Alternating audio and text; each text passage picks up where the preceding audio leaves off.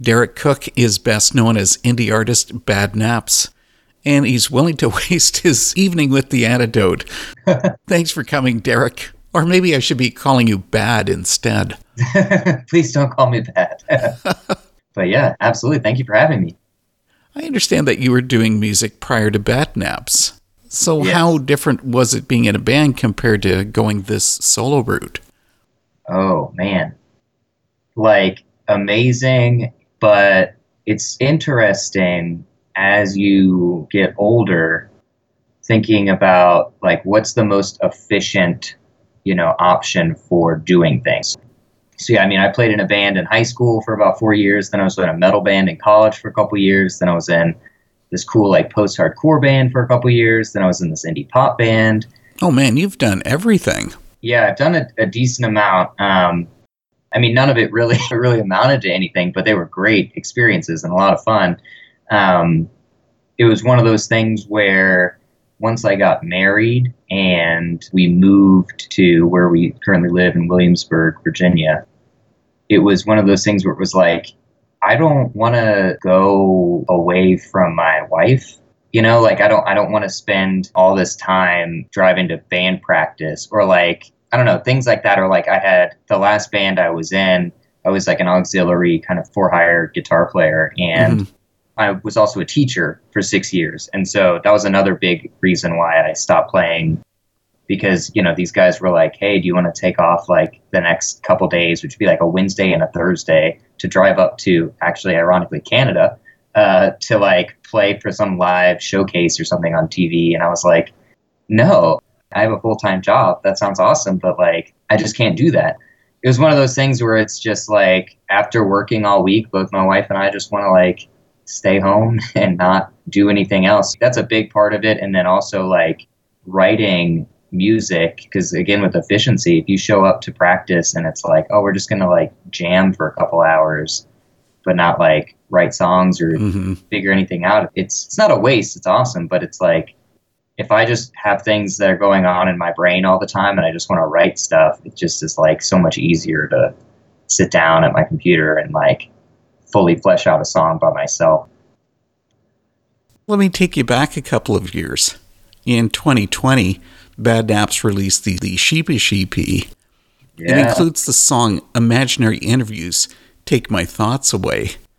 And some of the lyrics say, what will it take to finally get to me? I'm tired of talking to imaginary company. If I give this up, if I let this go, would you believe me? Then would you believe me? Now, I'm one of those really rotten people who likes to take lyrics out of context. When the song speaks about talking to imaginary company, isn't that exactly what a song does? I mean, you don't know the person it's reaching. That's true, yeah. So what's actually hilarious, like in a very ironic way, is so when I was a teacher, I had my summers off and my wife would go to work and I was just like basically like putzing around the house, like, okay, what can I do? And like I was listening to a lot of podcasts where they were interviewing people. And so it was me having imaginary interviews with people about how great I was as a musician. Like it filtered into my brain somehow because I hear all these other artists talking about their process or talking about their songs. And, me like with this kind of self-aggrandizing, like, oh, I have important things to say too. So it's funny that you picked that song because like we're having an actual interview right now. And it's my first one ever. And what that song is about is like, yeah, so it was about me having like talking to imaginary people. It's all in my brain. And I feel like super prideful thinking like, oh, people want to talk to me about what I do or my artwork. It's asking God, like, if I give this up, if I let this go, if I give up like the goal of doing something important with music in the name of like fame, or even in the name of like, oh, I just want to like bring glory to God. But it's like, no, I don't. I just want people to like know my songs. And it's like, that's what I'm asking. If I give this up, if I let it go, would you believe me? Like, would then, I don't know, would I be taken seriously? And this is me talking to God, speaking to him. Yeah, but it is interesting to think like that is what a song is playing to people that I don't know. Like, because that was like one of the first projects that I did just all by myself, and my spare room. So it was just me singing to a wall, essentially. You seem to have some fun with Sheepish. I mean, quite a few of the song titles are actually a play on words, like prophet, prophet. Yeah. Maybe you should explain that. Yeah. I love plays on words or like witty things. Like one of my favorite bands is Relient K, and Matt is like this super clever lyricist, kind of like sarcastic, tongue-in-cheek kind of things. And two meanings are like hip hop does a really good, like word plays. So when I think about words or when I think about subject matter, I just think that the like juxtaposition, like pray and pray or prophet, prophet, because the subject matter is very specific, I guess, for those songs. I'm trying to think of how to explain it. So like for prophet, prophet, that's about the prosperity gospel. Mm-hmm. The idea that, we're supposed to be spreading the good news, or we're supposed to be, like not necessarily prophesying, but being people, especially if you're going to be a pastor of a mega church, like you should be setting an example in a certain way. But instead of being that sort of prophet, I'm not going to say you're in it exclusively for the prophet, but it seems like it. I don't blame a lot of people that cast judgment on Christians if they only know the prosperity gospel, because I think that that's wrong. And that's kind of what I was calling out. And then like Pray, Pray was the same. That's obviously a very different song, but the idea of like, do I have the right mindset when I'm praying for someone, or am I seeking retribution, or am I seeking like justice or punishment instead of forgiveness and grace? But then you say fun, like even the Sheepish EP is like the whole point is like saying sheepy sheepy, was kind of the whole point behind just being silly with it. This was like when I was trying to be like a fun Relient K style band, and then little did I know how like more aggressive and dark Bad Naps would become. And deadly serious. Yeah, very serious, yeah. Something I haven't been able to sort out is your band name. I don't know about you, but personally, I don't think I've ever had a bad nap. Yeah. So the band that I played with, the last band I played with prior to starting Bad Naps, had an ironic name. And so we would be joking, because we went on like a 4-day tour, and it was like the first and only tour I've ever been on. And it was like up and down the East Coast, and we had a great time. It was a ton of fun. So it was me and my best friend were like their auxiliary musicians for this tour. And we were coming up with just fake pop punk band names the whole time. And then somehow Bad Naps got brought up, and the irony of it, like that no one's had a bad nap, would be funny. And like, I just took it and was like, yeah, let's put it to that. Cause I was writing like kind of happy, more upbeat, wanted to write like silly songs. I guess I just can't do it. But that was the whole point, was like Bad Naps is just like a funny name, and we just came up with like a whole list of like funny, ironic band names on that tour. And I just took that one, was like, let's just make it my like pop punk band. And I actually hate taking naps because it makes me groggy and like forget where I am when I wake up and stuff. So I like don't take naps. Even like when we had our newborn, when my son was newly born, people are like, sleep when the baby sleeps or whatever. And like, he never slept. But when he did, I was just like, I can't. Like, I just feel like I have too much going on, like in my brain. Like, I can't just like relax even though I'm exhausted. Like, so yeah. Well, obviously, naps have to be important at your place, because you do have those little ones going down for a nap. Yes. Our daughter, our newborn, she is sleeping as she should. It's awesome. Like, I get to like do things while I'm holding her and she's still sleeping. So it's like, oh, this is great. I don't have to just like focus on rocking her all the time. Yeah, naps are important. Well, I have to admit, that was sort of a cheesy segue into something you released earlier this year, Good Sleeps 2, another album of lullabies. Yeah. So what is it? Like, you're using kids to increase your fan base? That's right. That's exactly what it is. That's what it's all about. Uh-huh. Yeah. No, so the first one I did for my son Sawyer, I mean, I was playing music and writing music, and he was like jumping around in my wife's belly while we were like rocking out to some of my songs. Like, you can play music for them while they're still in the womb. They'll recognize it when they're born, and it can be a way to like soothe them and calm them down. It was kind of like an interesting creative project for me, where it was like, oh, I've never written like ambient lullabies, like solely based on like a simple melody. It was more of like a project to experiment with, I suppose. And then I was able to delve into like keyboards, but it was just a fun process.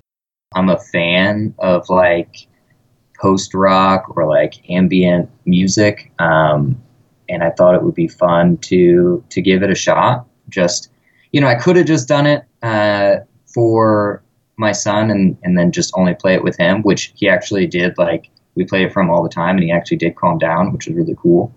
But I thought the irony, again, of bad naps, good sleeps, I don't know. It's just like, hey, I'll just release it. Like, if it's just me putting music out, then I'll just like put music out. And if people want to listen to it, they can listen to it. If they don't, they don't. I mean, that's kind of like the whole thing anyway, but it is a lot different. So then I released the second one. I decided to, thought it'd be fun to do it again for my daughter. If more people listen to that, then I'll just keep writing lullabies, I guess. Well, see, that was another release where you had some fun, because I couldn't figure out the song titles. Oh, yeah. And I found out that all of them actually say the same thing, sleeping child. That's what they all translate to from different languages. Yeah, I don't know why I wanted to do that, but I thought it would be beautiful to kind of like, if music is this universal language, I guess, especially like I don't sing on any of the songs except the last song.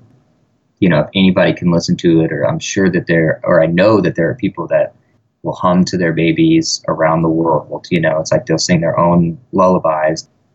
I don't know. I liked the idea of it being just a universal like experience of calming melody. But yeah, I don't know why. I thought it would be cool, and some of them like looked really pretty, like the way that these other languages say sleeping child or sleep child. I just thought it looked really pretty, and I was like, let's just go for it. Something we haven't gotten into, Derek, is that you really do seem to be the master of DIY. You literally do everything. But, I can't imagine that's easy for you. No, it's not easy, but it's one of those things where it's like, well, what's the most efficient? And now that I'm a stay-at-home parent, I feel even more guilty that I don't have an income. So like everything that I do, I try to just do it myself as efficiently and cost effective as possible. Even the promo pictures that I sent you were all taken by me. So like I have to learn how to do a lot of the things by myself, but it's like it saves a little bit of the hassle of like contacting a bunch of different people. It also can just free me up to be like, hey, if I want to like get my like press photo taken, I can just do it, whenever I feel like it, instead of like reaching out to people to try and schedule something. Like I have friends that have been involved in some of the projects who've like supplied vocals or like played some instruments and stuff. But the only like one consistent person that supplies any services to the band is my cousin, who has mastered the previous and this soon to be released LP, Grant Hart. So yeah, everything is as DIY as I can make it. I suppose we're in the aftermath of COVID, but I do want to bring up Bad Nap's pandemic release. Sure. Now, personally, I think you should have actually called it COVID-19 the Musical.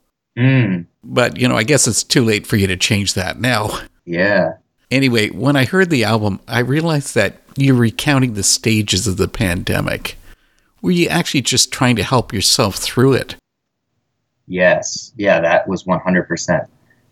So I was a teacher at that time, and my team so I was an art teacher, so I was part of either the centers or the specials or what have you with like music, library, computer, PE. And so we had a really tight team. So Bad Naps was supposed to play our first show the weekend, literally before everything shut down. So we played a house show, and like people still came, but I was even nervous to be there because I was just starting to understand what COVID was. Mm-hmm. But prior to that Saturday, like that Friday, I believe the school system said, hey, for the next 2 weeks, we're going to shut down, see what happens, and, we'll check back in. And so I was joking with all my friends on my team. I was like, see you guys in a couple weeks. This isn't a big deal. We'll be back. I sent like a joking picture of like some beer and cereal. Here's my COVID kit to like hunker down for 2 weeks or something. And then it happened. And it was like, oh my gosh, this is insane. And I didn't see them again for months. We would obviously get on Zoom calls for work and things like that, or we would like have our group chat going constantly. But it was one of those things where it was like, this is insane. And I remember saying initially at the beginning, it was like, okay, well, what are we going to do? Like, just with our time, we're going to be stuck in our houses. What do we do? This was before my son was born. And my wife, who is a pharmacist, still had to go to work. She works at a hospital. So it was just me at home. And it was like, what am I going to do? And so I joked with them, hey, I'm just going to write a song every day for those next 2 weeks. But then it became like an extended months-long closure of everything. So it's like, okay, well, I can't write it every day. But I started using that as like the platform of like, okay, well, let me start writing basically as it's unfolding, like what's happening in the world, or like what notable current events are happening. So things like Black Lives Matter was a huge thing, especially being near Richmond. Oh, yeah. All that stuff happening. Yeah. And so, and then like when former President Donald Trump talked about bleach injections and the tag Heroes Work Here, that song specifically is about a nurse who was working in New York who then came back to her home with her parents in Charlottesville, and she committed suicide, like trying to process through that. Like, this is awful, like what's happening. It's like now it's not just people being sick, it's affecting the people who are helping the people. One of the songs from that, you already brought it up, Black Sheep. That goes way beyond that. You specifically wanted to deal with Black Lives Matter. Yes. It was heartbreaking to be a white man and seeing all of these people murdered for the way that they looked. I remember thinking with Ahmaud Arbery, I go for a run around my neighborhood. And I was just thinking, we shouldn't have to know like every single detail or the full story, but like it was awful. And I was just thinking like, I'm running around my neighborhood. Why am I the one that doesn't have that happen to me? And why did he have that happen to him? So the first verse of that song is me literally thinking about that as I'm going for my run, how awful it is that someone can't do that. It's just me trying to put myself in their shoes and trying to understand why this would even happen. I know what you mean. And how could any of us ever imagine that? And so, like, to be in the midst of this pandemic where, like, at first we start off very skeptical of, like, is this even real? Can this actually affect me? So we start with that and then move into, oh, wow, actually, and it is affecting people in my immediate area. And then we move into this whole other, like, super emotional aspect of Black Lives Matter movement at the same time. And it was just a lot happening in that moment, in like the May, June, July of 2020. That was just a lot of things to process and a lot of things to think about. And seeing all these people from all these different places all over the world, it was scary and it was sad. Just a month after Pandemic came out, you actually delivered a remix version. You Yeah. just wanted to give a different view of the album. I just always thought it'd be fun to do a remix album. And so a buddy of mine's buddy apparently does like, and I don't know how to do remixing. I don't know the first thing about it. And I was like, I just think it'd be fun to do a remix of a song. Mm-hmm. My friend was like, I know a guy who will do the whole album. And I was like, for free? And he was like, yeah. I was like, that's awesome. So like all I did was I had to give him all the stems so he could master it. So I just like forwarded him the folder and was like, here are all the stems, have fun with it. And he like got back to me and was like, some of the stuff is super weird. Hope you don't mind. And I was like, this is awesome. Like, I don't care. Like, the fact that I have a remix album is awesome. And it's fun. Yeah, some of the ones like like the Bleach Injection one where he just took He's an Idiot and like just like chopped and screwed it up and had it repeat for like 2 minutes straight is awesome. But yeah, some of the other ones are really, I think, really cool. Yeah, I'll release it. His artist name is Lynn Hole, so that's why it's Lynn Hole Remixes, kind of lo-fi stuff, and he did that for me. Okay, we're going to change track totally. Sure. Something I recently brought up with another Catholic artist, but I want to hear about this from you. Okay. Why does there seem to be so few Catholic artists creating faith-based music? So I think I heard you ask this question, and I had been thinking about this, and I was like, why is that? I was really trying to think what would be the reasoning behind it, and to be honest, I have no idea. The biggest thing that I could think of, for some reason I go back to like the 80s and 90s Christian culture, because I guess those are the artists like that would be inspiring what would come out now. And so I think about like what were non-Catholic Christian churches doing, and if they were doing like really fun, cool youth groups, or if there were even Christian artists that were just like that obviously I'm not as familiar with, but if you think about like a DC Talk or a Newsboys or like a Striper or something like that, and it's like those are artists that maybe, and I've heard it said many times that there are kids who grew up in very conservative households that they were only allowed to listen to Christian music. So then you have to think like, so I grew up Catholic. My household was not a quote unquote super conservative household. We listened to a ton of music. And so I don't know if that's a thing where it's like these kids felt called to be evangelical, like the music that they were listening to. Like, oh, there's this cool evangelical Christian heavy metal band called Striper. That's cool. So you're telling me I can do that. That's awesome. Whereas I never grew up listening to like Christian music, actually. Like, ironically, like we weren't an exclusive Christian music household. So I don't know if there's less of an evangelicalism behind it, if that makes sense. Like, yeah, I get you. So it's like, it's almost like, oh, there could be Catholic artists out there. They just don't say that they're Catholic because that's not part of their musical identity, maybe. I don't know.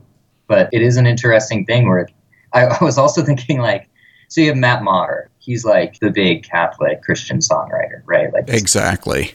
But I was like making jokes with myself. Oh man, it's because all the Catholic musicians just play organ at cathedrals, like rock and roll music. Like their only, path forward is playing the organ or like leading piano at mass. So I don't know what it is. Because I don't know too many Catholics that are into the like kind of small niche window of indie underground tooth and nail kind of music that I like. I don't know why that is. It is interesting though. With the music of Badnaps, it does seem like faith is a key to your songs. So you're just wanting to reflect your reliance on God in your music? I would think so. I would think that there is definitely like, my faith is a big part of my music. If I'm a good Christian, how could it not? Yeah. Like if I'm living my life the way that I should be living it, like how can I cut that part out just to write music? Mm-hmm. And I think that there are a ton of artists that do that, right?